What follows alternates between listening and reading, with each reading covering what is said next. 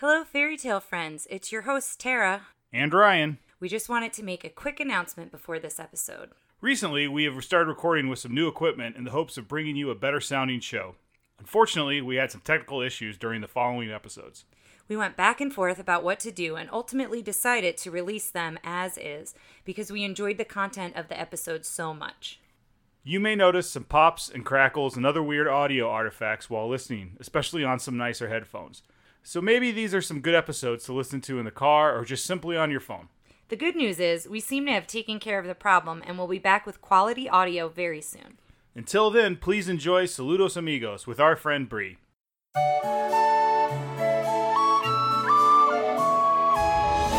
I'm Tara. I'm Ryan. We love Disney movies.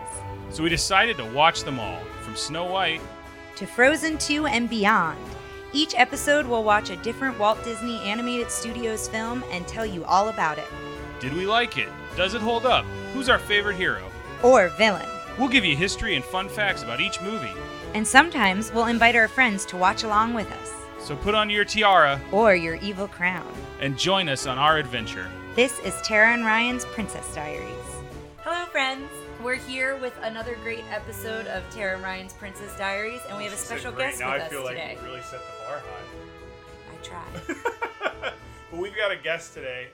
It's great because I'm here. Yes, there exactly. You go. And that voice you're hearing is Bree, another Dungeons and Dragons friend. Say hello, Bree. Hi, Bree. I mean, we're friends beyond just Dungeons. I don't want to pigeonhole our friendship. Bree. Yeah, we play Monster of the Week. There you go. We play other role-playing games. All kinds of variety. And we hang out for games and different things. Mm-hmm. So today we are talking about Disney's. This is other than Fantasia. This is another one where they're doing multiple little shorts into one big movie, and it is called Saludos Amigos. And one of the reasons we brought Bree in today is Bree. Now, I'm going to say this, and I'm going to be completely wrong, because I realized as soon as I was saying it, I'm like, I don't exactly know, but you're super into languages. Absolutely. And did you study language in college? So I do have a degree in linguistics. That's right, okay. Unfortunately, that does not include studying the Spanish language, so... Oh, so this is... Well, okay. That's okay. Listen, we are, as we say always, we are lovers, not experts. Yes. From what I've heard about depictions of Latin America in this time period, nobody cared anyway. Yeah, from what I was reading too, yeah. Just a little funny story about Bree. Like we said, we do role-playing games, and I was in charge of one of them in which it was kind of like a 1990s Buffy high school TV show. It's Monsters of the Week. And when the first episode, Bree and I had been talking offline where she was a were alligator and nobody else in the group knew. And we were like, okay, we're going to save this until like the perfect moment. And so Bree wrote all her notes for that first episode or that first session when we came in German. So if anyone looked over her shoulder, no one would know. No one would know any of this stuff. And so, I did that. Months later, I found this thing, and I was like, whose notebook is this? And I opened it up, and the first 3 pages were in German, and I was like, Bree, this has got to be Bree's notebook. And she also, didn't she write, like, the phonetics of, like, the Cajun patois? I wrote notes on Cajun pronunciation and sound change rules. So this is going to be really interesting. Tara, you got our... Yeah, I've got the synopsis here. So, Saludos Amigos, hello friends. Is the translation. Here's the synopsis. After a live-action sequence in which Walt Disney himself gives a tour of his animation studios in California, the action shifts to South America, where a collection of both stock and new characters appear in a series of shorts. In one segment, Donald Duck, in parentheses, Clarence Nash, attempts to navigate Lake Titicaca with an uncooperative llama, and in another, a brave little airplane crosses the dangerous Andes. Meanwhile, Goofy tries to act like a local in the Panamas. So, it was released February 6th. There's a fourth one. What? There's a fourth thing. Did it not talk about the fourth one? No, that's just the synopsis description. There's another one after that. There's another with Jose Carioca, the cigar-chomping Brazilian parrot friend of Donald Duck, who will appear again. It's interesting, listeners, because in the cutout version of this, Ryan made a point that I was not to go over every part of it in the synopsis, and then he adds the fourth thing that was missing from the synopsis. I just think it's interesting that they're not talking about that fourth one, because he's the big standout character. Like, The other ones are kind of just one-offs, and Jose shows up like the Three Caballeros. He throws up the Three Caballeros. The Three Caballeros show up. So in the did newest Donald and Goofy also show up in the Three Caballeros as well. Goofy's not in the three. Is he? Maybe he is. But Jose is like a character that shows up. Oh, he's not. No, Goofy is not. Sorry. Jose shows up in the new DuckTales. There's a whole Three Caballeros TV show that we'll talk more about next episode that I'm checking out. But it was like only shown in Germany or something like that. It's very strange, but it's on Disney Plus now. So I just think it's interesting that that's the one they decided to take out of that. Maybe synopsis. They wanted to leave it as a surprise. I don't know. I don't know why my wife is or maybe he's so just a prop. Yeah. Well, he is a cigar chomping character, so it's interesting. Yeah. But the release date was February 6, 1943, and according to this, 83% on Rotten Tomatoes. So talk a little bit about personal, with the other ones we always talk about, like what we remembered from the movies. I don't remember this one at all. I've never seen this one, and I didn't know much about it, but then when I started doing some research, I'm actually really excited to watch it now that I've read a little bit about it. I'm also wondering if, like some of the other stuff we talk about with DTV and all that, if these are shorts that I've seen broken up, but not as a whole movie, because I used to see that a lot on the Disney Channel. Bree, have you ever seen this one? I have. When I was a kid, my dad had like the Disney shelf, and for some reason, a lot of the ones I remember watching when I was a small child are like the Three Caballeros, Make Mine Music, Melody Time. Oh, great! Bree, and so a lot of the early back ones. For any of those, like those are the ones that we have made it impossible. I was like, does anyone want to do these? And everyone's like, I don't know what you're talking about. You're the first guest we've had who remembers those movies. I haven't seen them since I was a kid, but they were on repeat, especially Melody Time, I think, was my favorite. And just as a heads up, Bree is not 90 years old, so when she says she saw this as a kid... It was like 15 years ago, I don't know. But this one was on that shelf, and I saw it once, and I don't remember ever watching it again. Maybe not because I didn't like it, but probably because I was more interested in the others. But what's your favorite Disney movie, period? Yeah. It's a lot of pressure. It's hard to narrow it down beyond 5. What's a couple? I have my top 5. I'd like to hear top 5. Yeah. Okay. In no particular order, I've got Tarzan. It's the movie I've seen more than any other movie, period. Wow, really? Oh my gosh. I've never seen Tarzan. What? I haven't seen Tarzan. Oh, it's so good. I've seen parts of it. I remember it was like the first level in Kingdom Hearts, so I remember that part of it a lot. It's so good. I have no idea how many times I've seen that movie. Mulan, it's great. Oh, love Hercules. Mulan. Yes. The Emperor's New Groove. Bree and I are connecting here. I love all of these. Right? And I think Aladdin, but I think Aladdin gets switched out with something else that I'm not thinking of right now, which apparently it's not top 5 if I can't think of it right now. I'm the queen of I'm not on the being spot. Yeah, I'm the queen of not being able to narrow it down to one thing, so I appreciate the top 5.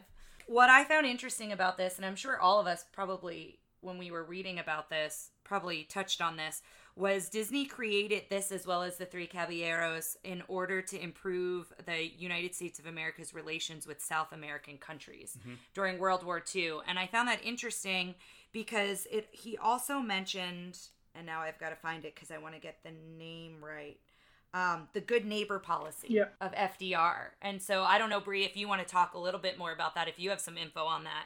But I just found that really interesting that he was trying to support that effort of like the neighboring countries during World War II.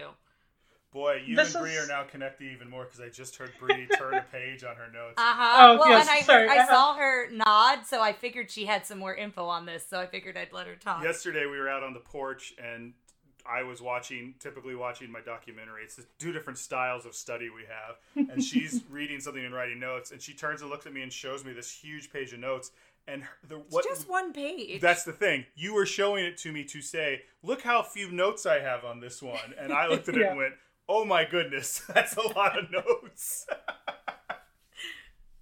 So when you mentioned this movie in the possible movies that you were going to talk about, I had the memory, I took a class in college called Intro to American Studies, and it was one of the most interesting classes I took because our professor basically taught us American history from the 1900s on through the lens of what music was in America. Interesting. It was amazing. That's awesome. And so we did talk about this movie in the larger group of Latin America in this time period, the Good Neighbor policy.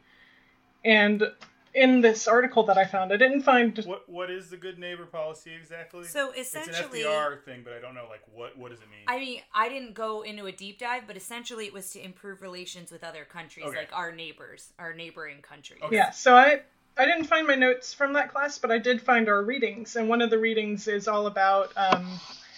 it's actually the first chapter of someone's book, and the title of this chapter is Carmen Miranda and Desi Arnaz, Foundational Images of Latinidad on Broadway and in Hollywood. Carmen Miranda. There's someone I haven't thought about in a million. Is she in Three Caballeros, or is she in I don't know that she's in it. I wouldn't be surprised if we see similar depictions. Someone wearing similar musical numbers to her videos. But the thing I found interesting about the Good Neighbor policy in these notes, and let me find it real quick, is the hardest aspect of this was having to change the image of the U.S. A succession of interventions, invasions, and military occupations in Mexico, Cuba, the Dominican Republic, Haiti, Nicaragua, and Costa Rica had made the image of a good neighbor a hard sell. So this whole Good Neighbor policy is coming directly after America kind of saw these countries and was like, give us your products, and also we're going to use you for this kind of escape from the feelings of the Depression. We're going to stereotype you as something exotic and fantastical. And a lot of Americans, from what I read too, they said that historians say that the action sequences in this, because you go from like live action to animated, had the most impact on American culture, because they were saying a lot of Americans' perception was thinking Latin America was culturally backwards, like they were not as advanced as we were, and then they saw all this video footage of like Latin American cities with skyscrapers and like beautiful colors in their clothing and so many, rich cultural aspects that I don't think Americans had any idea were happening. Well, weren't they also this is so the documentary I saw was they made essentially a travel log of when they went over there. That was them just filming them do stuff. Yeah, because we should mention that they did actually go over there for filming and spend some time over there as well. Well, the way they started it was with an older interview with Walt Disney, where it had to be in like the 50s or 60s, and it seemed like it was just a section from it, the one I saw on YouTube, that was talking about Saludos Amigos and Three Caballeros, and it was him. And one of the things he brought up, he's like, "Oh yeah, because they were so nice to the Nazis back then," and I was like, "That's a little bit of a cavalier way of putting it, but what there is like a South American Nazi, like there was something because." There's something there, isn't there, that some of them were friendly with them or like on their side, possibly because of how bad they thought about America. And I know that's where a lot of Nazis went after the war. There's that whole thing about them all being down there. I'm learning this. Part of my research into this is from X-Men First Class when Magneto goes down. Yeah, so listeners, it might not be accurate. Yeah, it may not be an accurate depiction, but a generalization. Maybe. So when the man who could control metal went down too. Cool. But it was interesting because he said they wanted him to just go down and like shake hands and do a goodwill tour, and he's like, I don't do that. He's like, if you want to, I can make I say my things about Disney on this podcast sometimes, but at the end of the day, he's a creative genius, and I think that's what he wanted to do is go do something creatively. And like I said, I'll post the whole thing on there, but it's just this travelogue of them going from each country. And he was dancing. Oh, he was in Chile. We're gonna have to find that clip specifically because it's great. It's funny because most of it is just him like pointing at drawings and looking out on the beach and looking at things, and then they take him to Chile. Oh, are you asking me? Help me out here, linguist. Oh. Yes. Chile. When it comes to things like that, as far as I'm concerned, it's pronounced one way by the people who speak that language, and English has borrowed words. Why not borrow that one? And your pronunciation is fine, I'm sure. There we go. So he's in Chile, and they're doing a traditional dance, and it goes, First it goes, they tried to teach Walt how to play the guitar, and they don't have the actual audio from it, so they're putting audio over it. So when they get to Walt's playing the guitar, it's like an off-key bad version, and they're like, he wasn't very good. And they're like, so then he tried his hand at dancing, and he's got the cowboy hat and like the sash, and it's a dance where you have like a handkerchief or something in one hand, it looks like, and you're kind of getting close to a woman. It's so good. We'll find it. We need to start posting the documentaries, and we'll send it to you. I stopped everything. It was like Tara Lewis. Now the other funny part about that was that I really enjoyed was they cut to, but they're kind of intersplicing that with the other animators drawing things and interacting with the locals. And one of them, I think his name was Herb. It showed him and all these kids are around him and like pointing at his thing, and he's like, yeah, and he's drawing. And apparently the children's favorite character was Pluto. So they're all like, draw us Pluto. And they keep coming back to him. And every time they come back to him, there's like more kids. And he's like, here. And he keeps like drawing more pictures. And then they'll show a picture of Pluto. And Pluto's looking like sadder and like sweaty. It's so good. The other thing about this that I found interesting is it was the first Disney animated feature that was shown in South America before it screened in the U.S. So it was shown in Brazil first. And it was August of 1942, and then it was screened here February of 1943. And when it came out, it was well received by both American and Latin Americans at the time of its release. Since then, I don't know if it's been criticized in different ways, but when it was first released, it was pretty important to both cultures. Well, I'm not sure. I didn't read up on if that opinion has changed. It's interesting to me because something I think now we do, like it's in the meta cinematic universe of like how we view film and stuff is one of the big things people are pushing for right now is representation. Yeah. And I think this was, a movie where they came down to their culture, they looked at them, and people probably for the first time looked on the screen. Because, like, again, these kids' favorite character was, like, the dog. And it's like now they maybe see characters that represent them more on screen.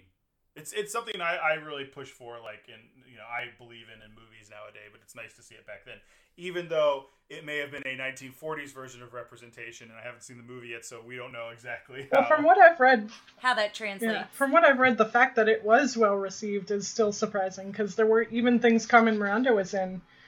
In Brazil, they said, no, you've become Americanized. This isn't us. You don't represent us anymore, even though she was so well loved. So the fact that they saw this movie and were like, yeah, that's cool. If it was so well received, it'll be interesting to see how they handled it. I wonder if it's easier to see your culture kind of through a different lens instead of someone who's from your culture if you presenting see it. Like, if Goofy's like, oh, I'm Goofy, but I'm a vaquero. Like, it's kind of a little bit of a, it's a Disney podcast, so I think I could say it's a little bit of a spoonful of sugar to help you kind of get over the fact that it's maybe not necessarily 100% representative. I don't know. Again, it's been, I don't know if I've ever seen any of these, so. Yeah. And then the other thing, I always like highlighting if it was nominated for anything. So it was nominated for 3 Oscars. It was nominated. 3? It did not win. Just so it was nominated for 3. Best Sound Recording. Oh. Best Music Original Song, which was Saludos Amigos. And Best Music Scoring of a Musical Picture. So it was nominated for those 3, even though it did not win. So I always like looking at that as well. So, and I don't think we've mentioned this. It is the shortest Disney feature to date at 42 minutes. So Dumbo is the next shortest at like 62 or 64 minutes, I think. So this is 42 minutes. So it is a shorter one. One of Disney's big things on the documentary I wrote was that the U.S. government offered to subsidize this. And he goes, but it made its money back, so we didn't need 1 nickel. And then the interviewer says, oh, how was 3 Caballeros where you did live action and animated? He goes, I kind of almost went with the subsidies on that one. So I don't know. Well, and the other thing is this was the first of what they called the package films, which is what Ryan's saying. It's several animated shorts and grouped together to make a full-length movie. And in this case, it was live action and animated. And Disney, of course, goes on to do that in a lot of different ways. And I think during World War II, there's a few of these packaged films that we're going to cover. So, anybody got anything else they want to chime in with? I think we're pretty good if we want to go ahead and start watching it. Yeah, I'm good. If Bree, do you have anything else that... No, I'm ready to see what happens. All right. Yeah, I'm excited. So, listeners, get ready and we'll see you on the other side.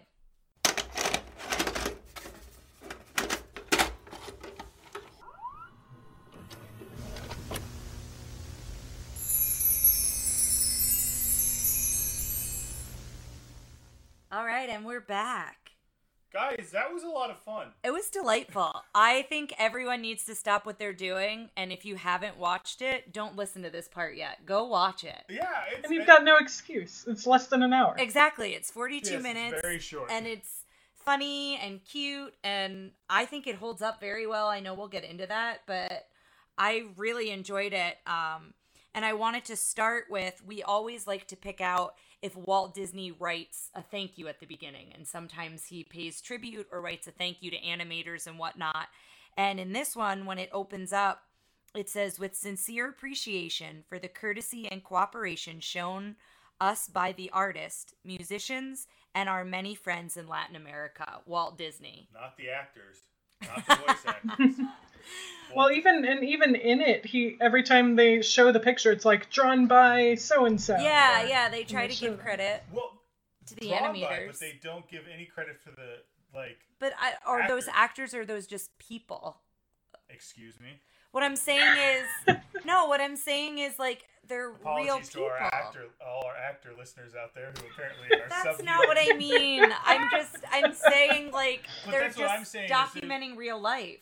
I'm not talking about. Oh, I mean voice actors. Oh, okay. I'm sorry. Yes, that's why I was like, I don't get it. No, I'm talking about he doesn't. I don't think you see. He doesn't give credit to Donald or to Goofy. But Jose, the Brazilian parrot, apparently, I'm curious to see who that was because I think they might be famous, the singer, because they're like at the beginning of his little section they say.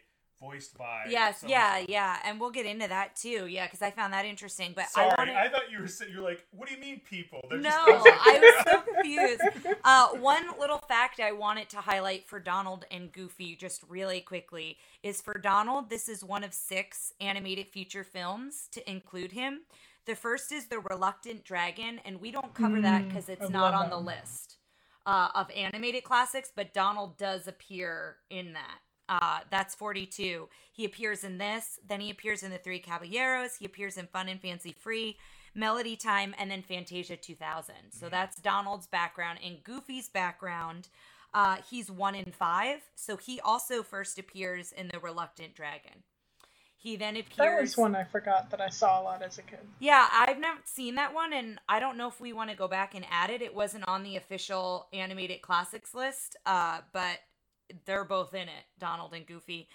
He's also in Fun and Fancy Free. He's in A Goofy Movie, which we added to the list. It's not on the official list, but we did add Goofy Movie. And then An Extremely Goofy Movie, the sequel. So I just wanted to give them credit to being a feature in this one and in ones that come after it. What did you think, Brie? I mean, we all kind of watched it together, and I think we were all...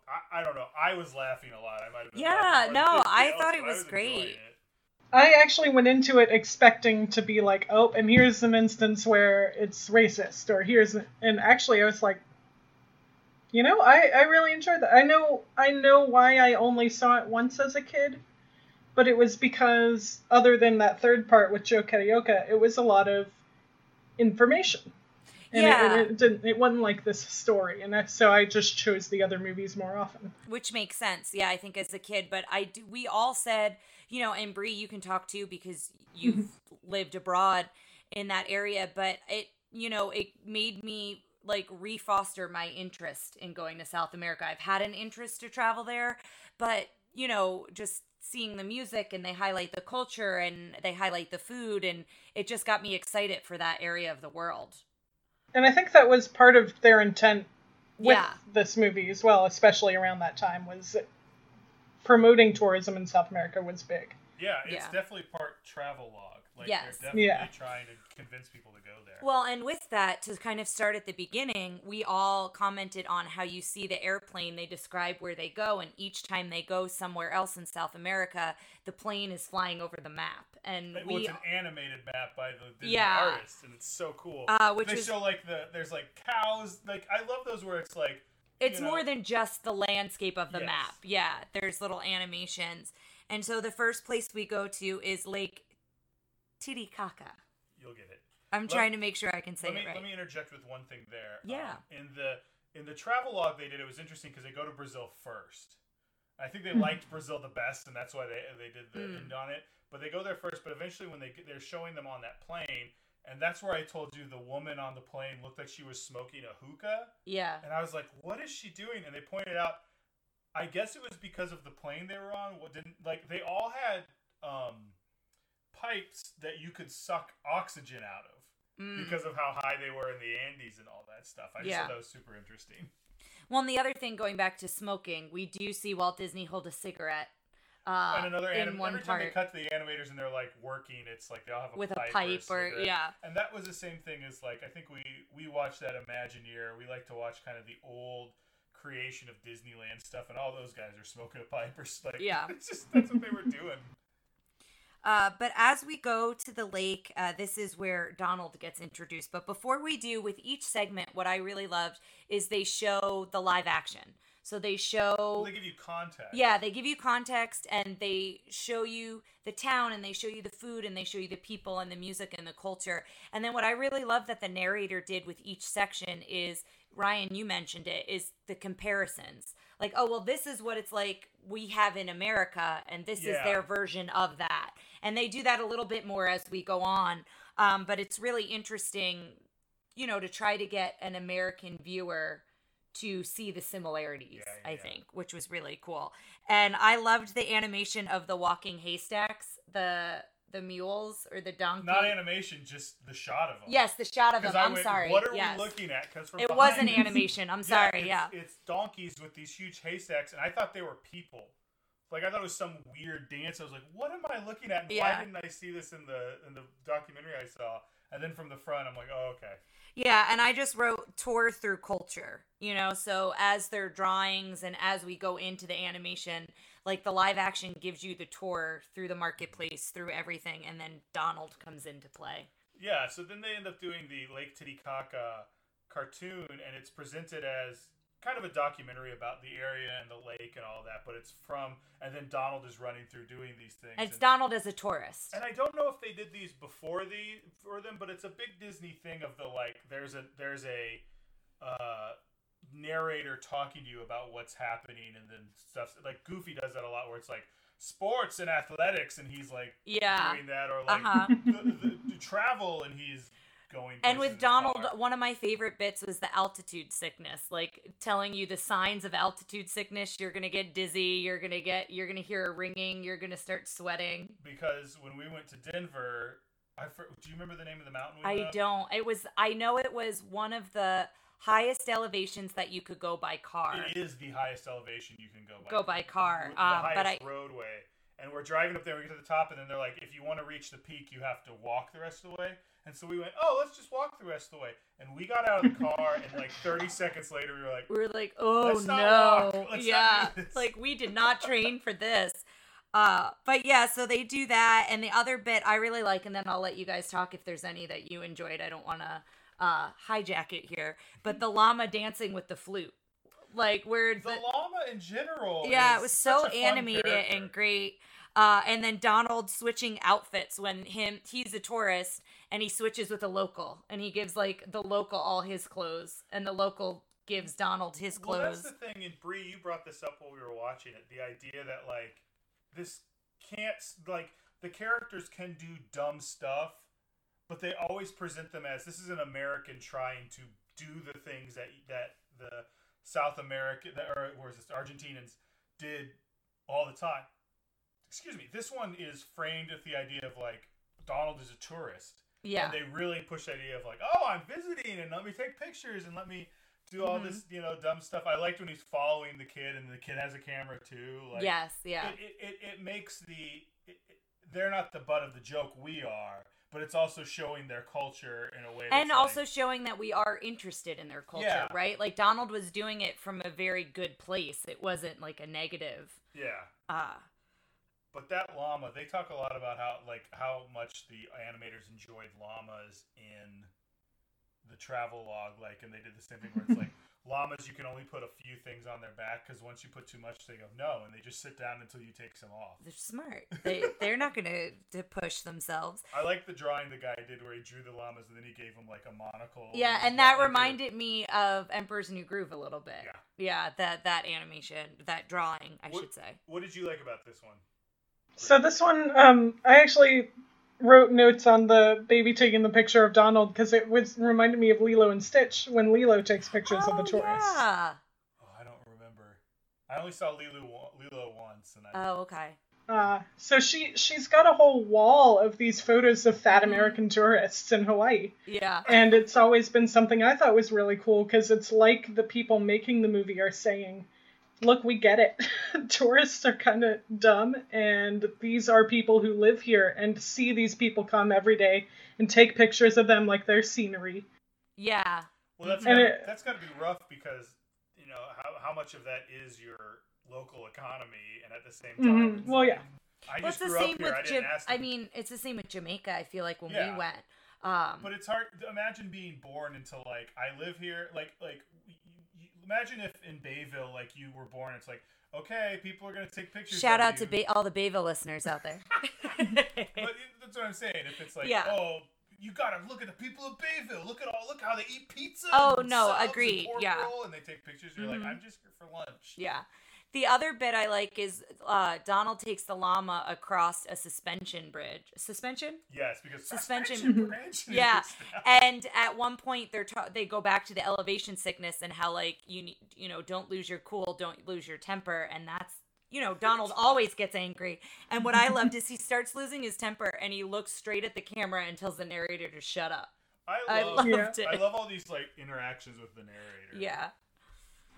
I think the one thing I found in the first part that made me go, I don't know, was in this chapter I was reading, a lot of the times they're talking about they would kind of combine the Latin American culture with the native Latin American culture and kind of paint them both as the same thing, when in fact Latin America also was colonized, and the Native Americans there also didn't get, you know, fair representation. I can't say how they were treated compared to the US, but there was a lot of, like, their music is strange and exotic. It was handed down by their Inca ancestors. And there's Incan history, and but then they didn't really play that up so much after that. It was like, okay, and now here are the locals, and here's their daily life. Do we want to move on to the next one? Yeah, do we want to go on? I don't remember the in-betweener here. So it's the in-betweener is they're back on the airplane, right, and they're talking about how there were no cameras as they went over the Andes. What does that mean? So they had to, I think it meant that, like, they couldn't stop and film. So the animators were drawing the Andes as they were flying through the Andes, right, was my interpretation of that, because it was kind of worded weird.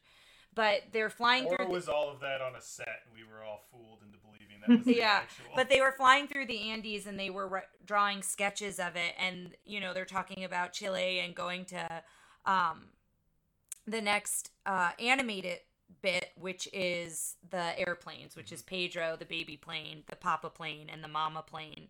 And so you learn about this family and how they take mail from Chile to Argentina, and they go through the Andes to do it.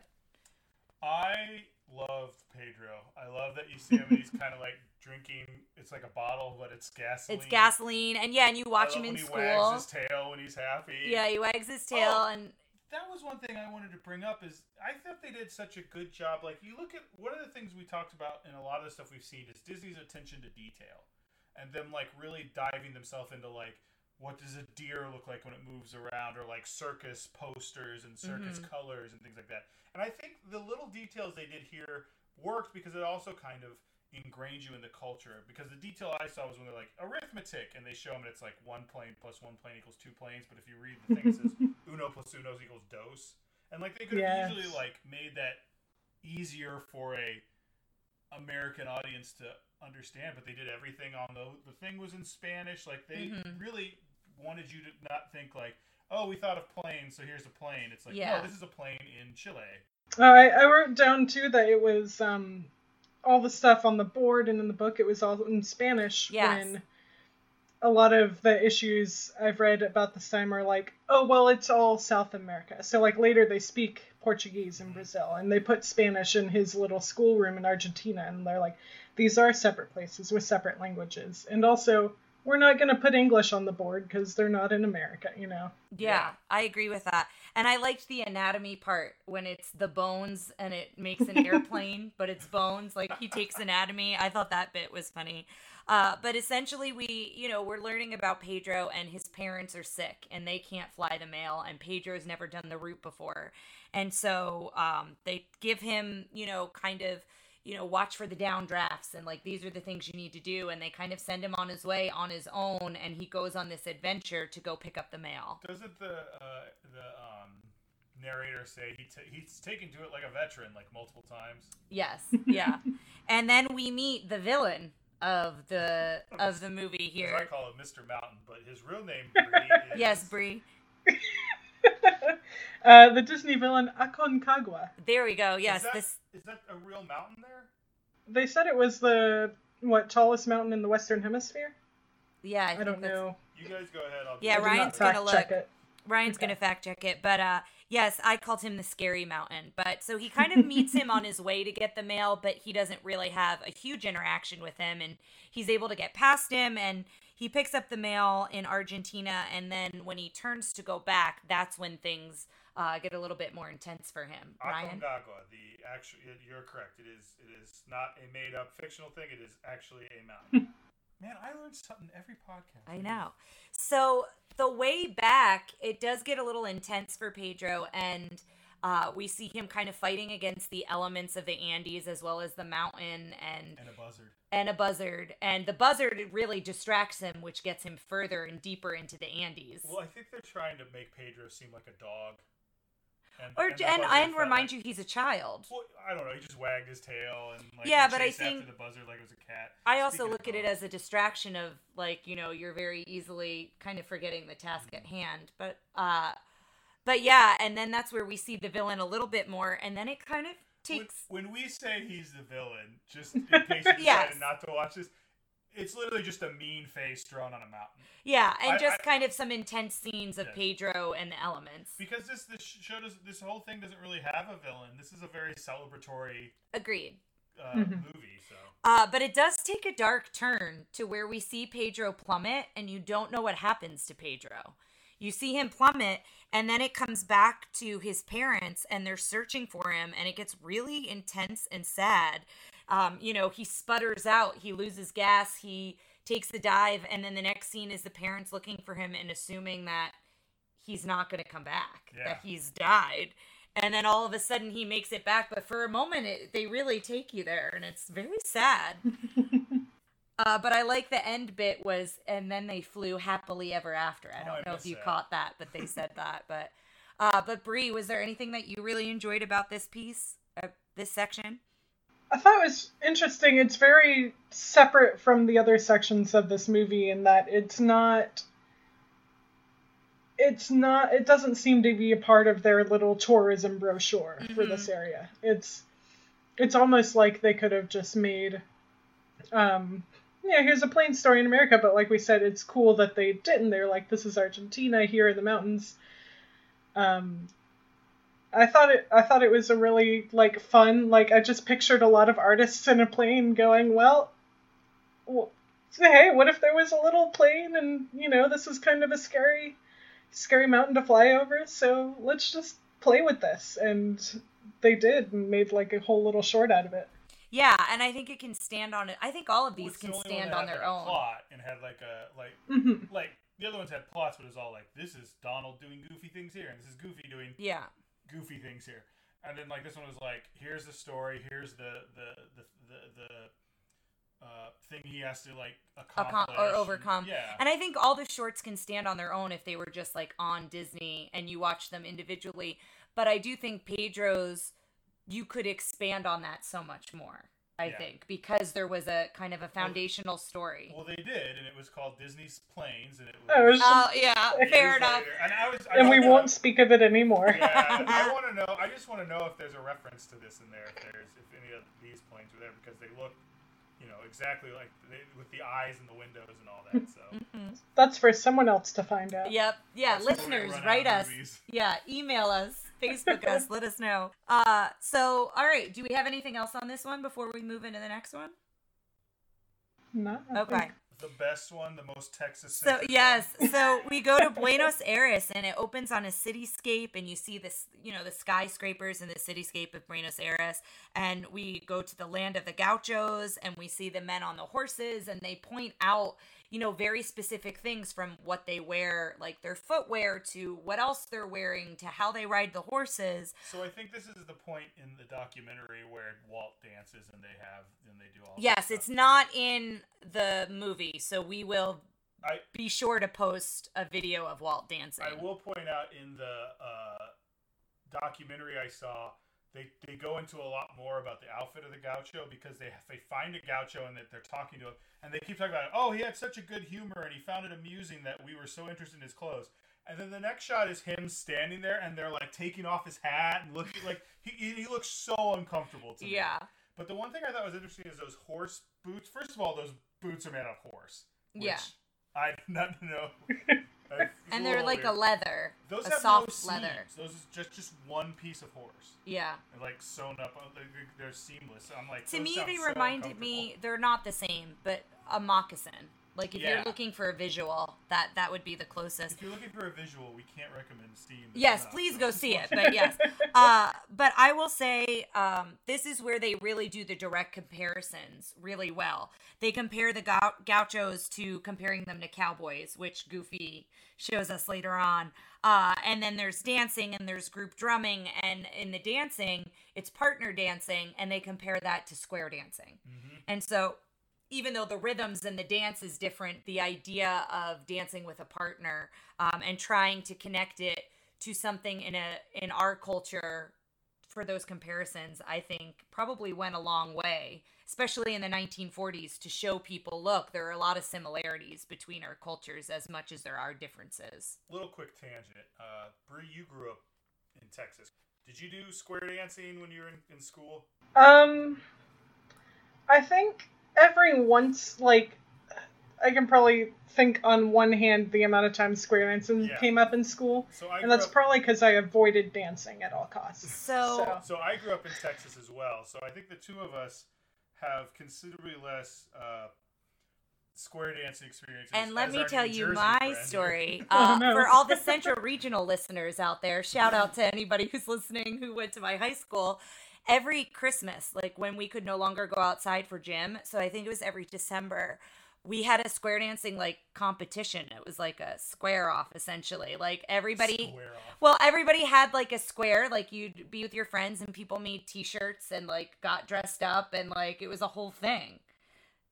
And I loved it. It's like one of my most favorite memories of gym, because gym was not my favorite thing. I used to get out of gym to go to the band room, to go help in the library, to go to yearbook. Like, I had so many excuses to get out of gym. Because in Texas, when it got too cold, we would have buffalo mozzarella making class. Stop it.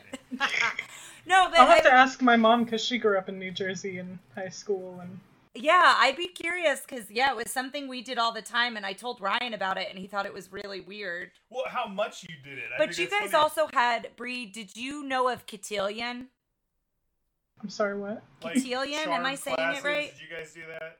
I have no idea what that is. Okay, so I didn't know about it. I didn't know about it either, but Ryan, maybe it's a Dallas thing. Yeah, that's possible. But Ryan it's basically like charm classes, essentially. Yeah. I had to wear white gloves and stuff. Yeah, and like you learn how to do like proper dancing and etiquette. It's amazing.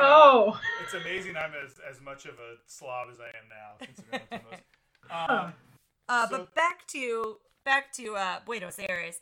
So after we see all the live action shots, now we find Goofy, and he is out in Texas. So we go to the United States very briefly in animation. Well, they presented it as like we found the most Texan hombre, and like they present him as this like, and then he's like, howdy, and it's Goofy. Like, well, he never talks, I don't think. Does he Goofy speak? Talks. Yeah. In this? He says, howdy, amigos, or something like that. Oh, okay. He does this with a few things. I think he says, hasta la vista. But they are playing deep in the heart of Texas, which Ryan noticed, which was kind of a fun nod. Of course I noticed. If you're in Texas, you're like, oh. Yeah. And then, basically Goofy gets dropped off in Argentina. So they take him back to Argentina, and then we go into comparing what a cowboy wears to what a gaucho wears, and so his costume changes. Which is funny because they throw a bunch of stuff on him real quick, and again, it's like an invisible hand like messing with him like a paper doll. Mm-hmm. And his boxers are red with polka dots, which is just always a great fit. Great, but They say all the names for them, so there's another little bit of learning they do in here. Yeah, and then the same thing with the saddle. They go in to describe all the things that go onto the horse and how it can be used as a bed. And I love the bit where the horse flips Goofy over a bed and flips it, and it's like, oh, it's time for me to sleep. Yeah, and once again, the horse seems like the native are we in Argentina now? Yes. Argentinian, but and then Goofy is the American who's kind of like the butt of the jokes. Yeah. And so they showcase asado, barbecue. They do that in the live action as well as in the animation with Goofy. And then they go into the chasing the ostrich. I had no idea there were ostriches in Argentina.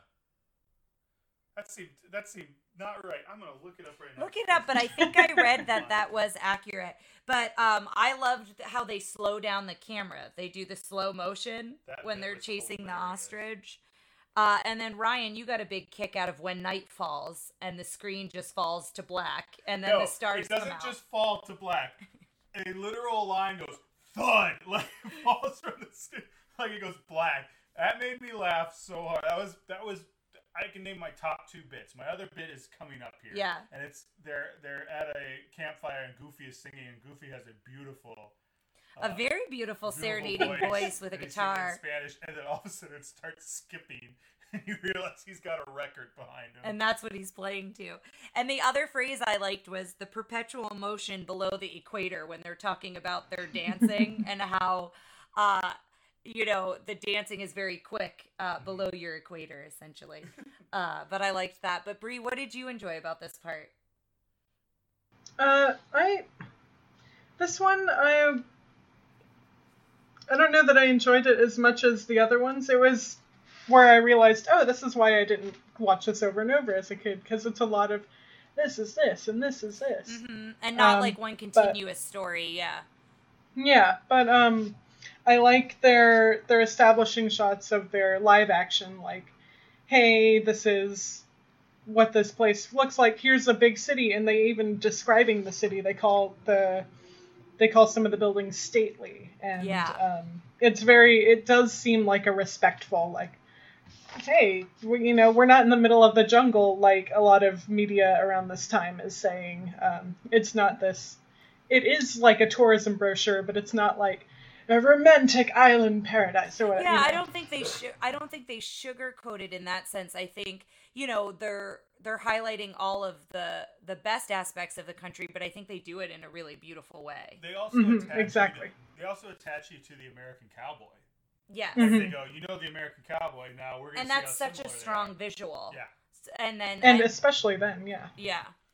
So the Argentinian ostrich is called a rhea. I believe it's RHEAS, rheas. We will be sure to post a picture on Facebook. They kind of look like emus, and it says they're not ostriches; they're distantly related. So I imagine the Disney people looking at it and going, "What are they called? Oh, they're ostriches."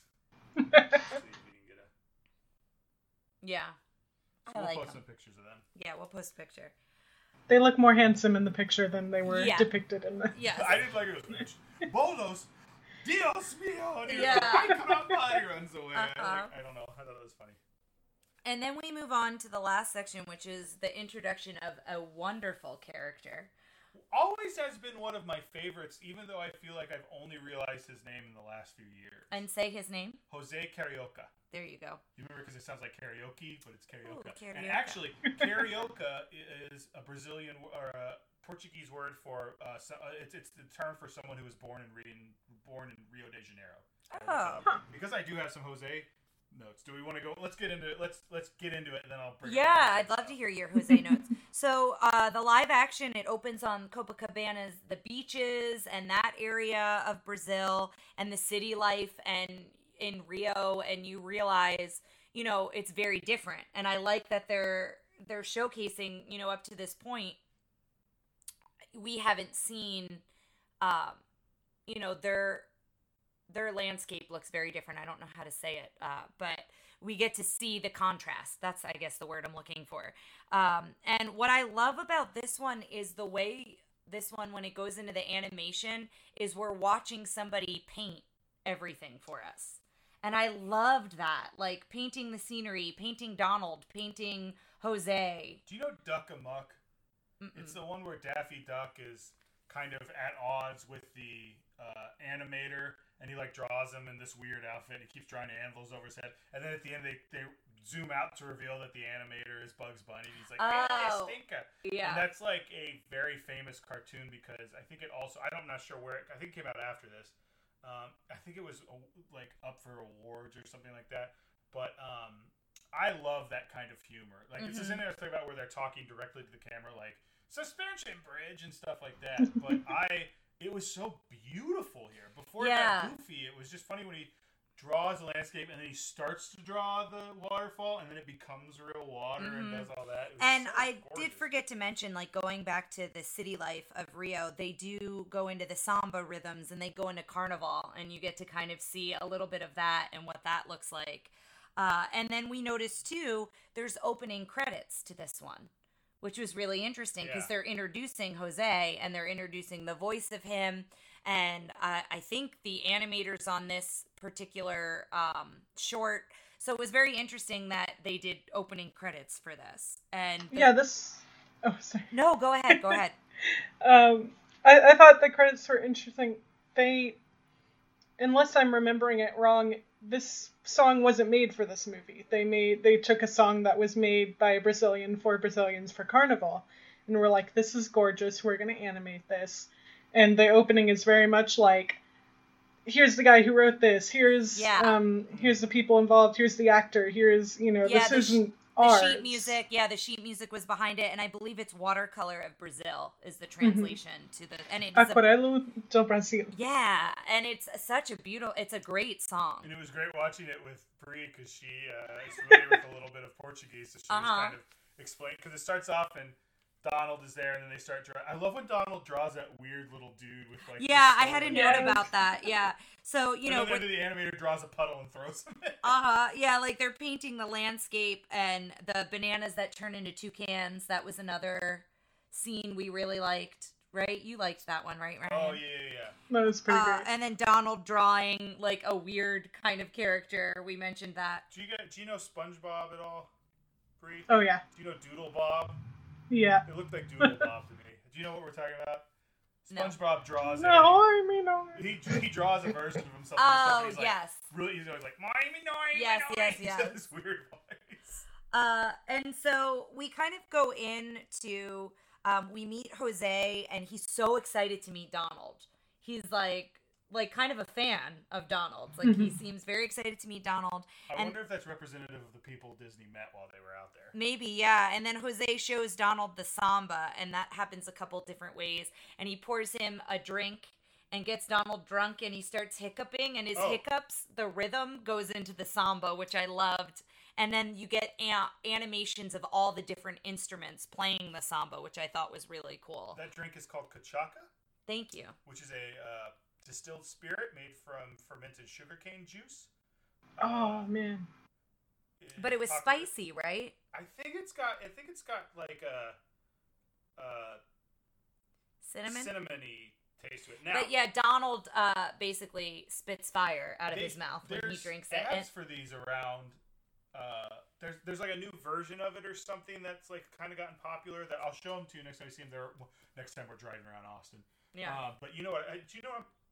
Excuse me. There's like chaca flavored like rum chata. Rum chata is a version of this. Oh, interesting. I think I was very close, but yeah, it's because it's sugarcane drink, so this is rum. Yeah. And a different type of rum, but yeah. So you said you had some notes on Jose. We kind of talked about most of what happens in this short. So I mean, it's mostly just, it's not really, again, there's not much of a plot. It's just him. Yeah, but it was delightful. Yeah, it was great. So let me find again. He will show up again in the Three Caballeros. And for some reason, my mind was like the Tres Caballeros. I'm like, that's not what it's called. It kind of is, but it's kind of not. But he was created for this. He shows up in that one, so we're going to talk about him a little more. He also he will be showing up in Melody Time, which is another one we're going to be covering. And we might have Brie back since we've just found out that's her favorite one. Brie's going to be very. It was when I was a kid. I got no idea now. Listen, we'll find out. But if you guys remember, he makes it. We will see him again after that in 1988 when we check out Who Framed Roger Rabbit. All right, which we've also added to the list. Yeah, and is he in the Jungle Cruise ride? Do they put him in? It's not the Jungle Cruise. He's not. It's the Mexico boat ride. I know it's not called the Mexico. That's boat it. Ride. Yeah. Find it. In Epcot. I knew he was in. They highlighted him somewhere. The Grand Fiesta Tour. Yes. Okay. And thank you. We'll probably save the ride through of that for the Three Caballeros. Yeah. Because it's the Three Caballeros because he runs into Donald in the next movie. They're excited to each other, and they meet a third character, Panchito Pistoles. Is that his name? Panchito. Yes. So we'll wait on that. But I did know that he was showcased in a ride, which I thought was really cool. Yes, that they highlighted him. It's a very cool little addition to that one. His animatronic is very good. Yeah. The Three Caballeros is actually mentioned by name in this chapter I was reading, so it might be a little different from this movie. They didn't mention this one at all, though. The chapter you're reading didn't mention this movie? Yeah. That's interesting because you said in your breakdown it didn't mention this one at all either. And it had its own. I wonder if there's anything where they've edited it out or it becomes its own thing or what. I don't know. I mean, I think it was always a part of it. You mean that they took it out at some point? Yeah. I don't know. Well, it's like there's two different versions of Fantasia. There's the 80-minute version and the 2-hour-plus version. Yeah. So I wonder if there's a version that's just those first three ones. Well, it's just for something that's so much that it is kind of like a tourism brochure in movie form. This person is talking about all the issues with the representation of these cultures in this time period, and they do mention the Three Caballeros, but only by name, and they don't talk so much about it. But this one they don't talk about it at all. So I wonder if they don't have an issue with this one, or they haven't seen it. I see what you're saying. Yeah, I mean, again, none of us are from South America. Yeah. But I felt overall that I think they did it justice, and I think it holds up today. We can go into our questions, I guess. I think we're good to hit those questions. Let me bring it up real quick. Okay, guys. So, how is the princess? Is that Pedro? Pedro, I think, was a princess at one point. Donald was a princess. Goofy was a princess. Yeah. I loved them all. I thought they were all wonderful. It's basically like, how did you like the protagonist? So. Yeah. I thought it was pretty good. Yeah, I enjoyed them all. I really like this one. How was the sidekick? The llama. I love the horse. Llama. The llama, the horse. And who's that? Is Donald the sidekick in Jose's? No, I think that Jose might be equal, the sidekick. Yeah. I liked all the sidekicks, though, I would say. How was the prince? There wasn't really a prince. How was the villain? How do we feel about... How do you say their name again? Aconcagua? Aconcagua. Yes. Oh, I thought he was very menacing. And you did feel a sense of danger when Pedro is like sputtering and he's running out of gas and he's running into him and the lightning. You know, it's a very brief, dark moment in this film, but I think they did that well. Are you excited for the Aconcagua expansion for Villainous? Be interesting to see what they would do with that. He has weather abilities. Yes. Yeah. What was your favorite musical number? I guess the big one at the end was the best. What was my favorite musical number?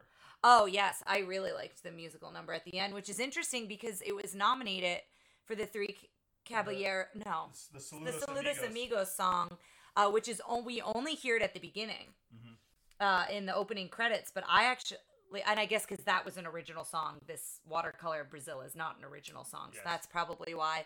But I loved the Watercolor of Brazil. I also like this wasn't necessarily a musical number, but you were talking about this, how much you liked the flute bit with the llama. Yeah, I just anytime that they showcased the the Latin rhythms, and in Jose's, in the fourth short, you get to hear the samba rhythm a lot of different ways, and so I really liked that a lot. Okay, these are the ones that are going to be a little more prevalent in this one. This is, it's these, the princess and stuff doesn't really apply to this one. These will. How does it hold up? Female character agency. Didn't have a lot of female characters, so yeah, not much to talk about. Just there. The mom playing. Yeah. And that, yeah. Which I think kind of goes back to like that's the roles they had in these. Like, oh, we need a mom. That'll be our lady character. So yeah. But not much to really knock it for. Drinking and smoking.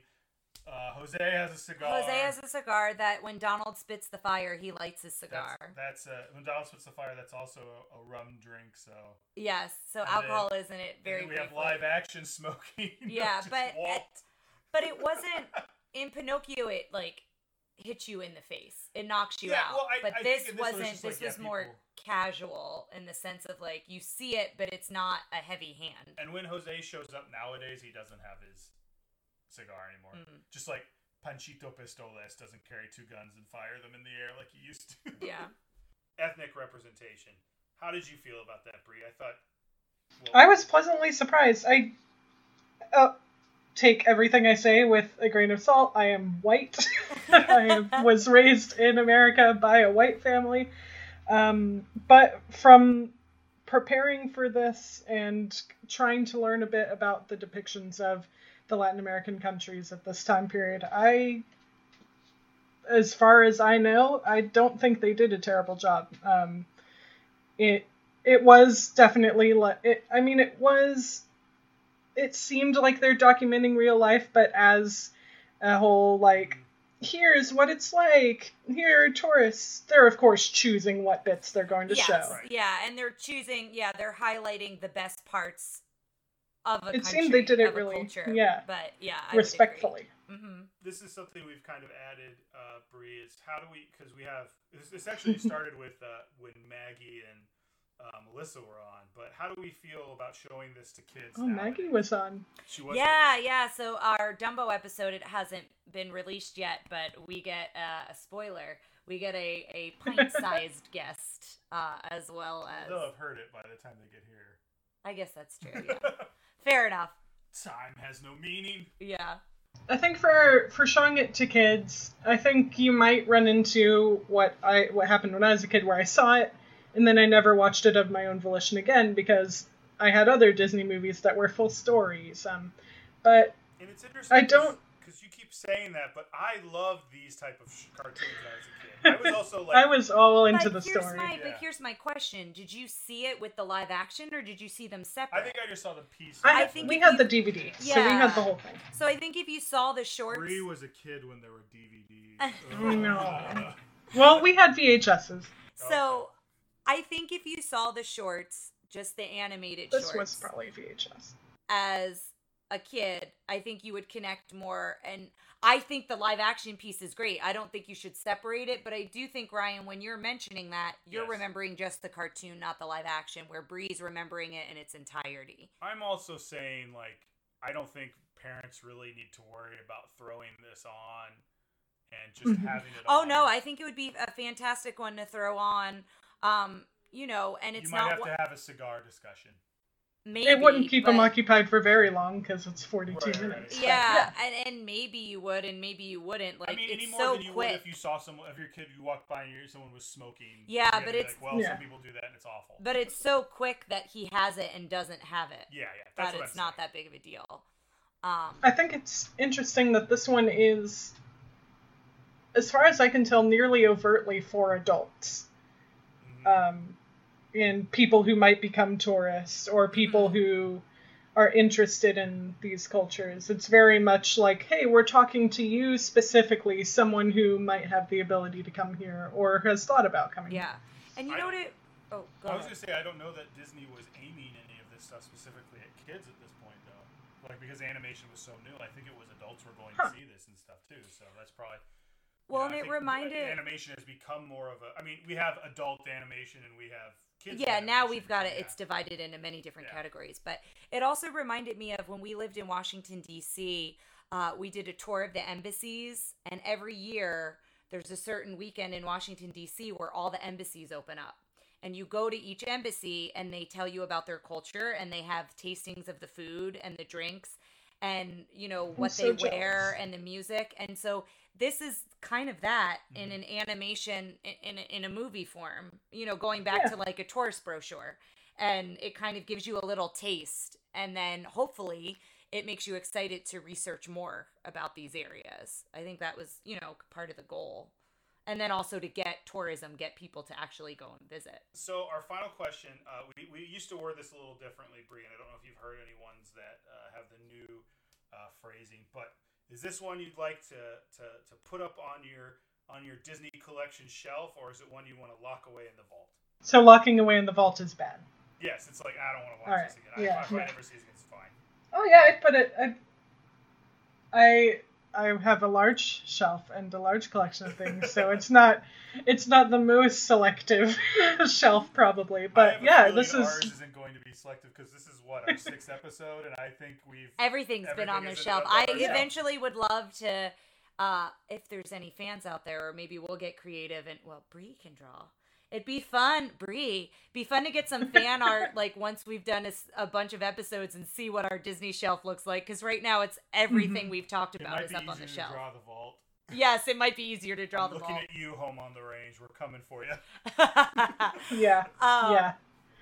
But I would put it. I mean, it's going on my IMDb would watch again, would show other people list. Yeah, which is my shelf, I guess. I would agree with that. It would definitely go on our shelf, and it would be one that I would watch again, both as an adult and one that I think would be fun to watch with kids. Mm-hmm. Bree, thank you so much for joining us. Yeah.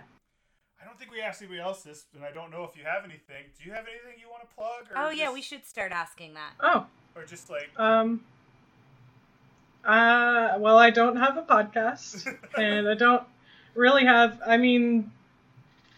I have a Twitter for my art. Share that. Shoot, what is it called though? I think it's just Ashel, which is a screen name I made when I was like 13. So it's ASHEILL. Great, and we'll share that on our social media as well when this episode comes out. Bree's a great artist. She's drawn my D&D characters. It always makes me so happy. I got a pair of socks that had a drawing of my And she did our friends who will be on a later episode, I believe Lilo and Stitch, their baby's onesie, this beautiful dragon. That I was so impressed by I did that. But yeah, guys, as always, check us out, tell our friends about us, and we'll see you next time. Yeah, we'd love to hear from you, and thank you again, Bree. It was great to have you on. It was fun. Thank you. Thanks for listening to Tara and Ryan's Princess Diaries. If you want to tell us your favorite Disney villain and why it's Gaston, send us an email at trprincessdiaries@gmail.com. Or you can send a tweet about how great Maleficent is to @TRPDiaries. Check out our Facebook group by searching for Tara and Ryan's Princess Diaries. Tara and Ryan's Princess Diaries are available on iTunes, Stitcher, Spotify, Overcast, and many more. Wherever you hear us, please be our knight in shining armor and give us a 5-star review. Thanks again, and until next time, remember to always live happily ever after.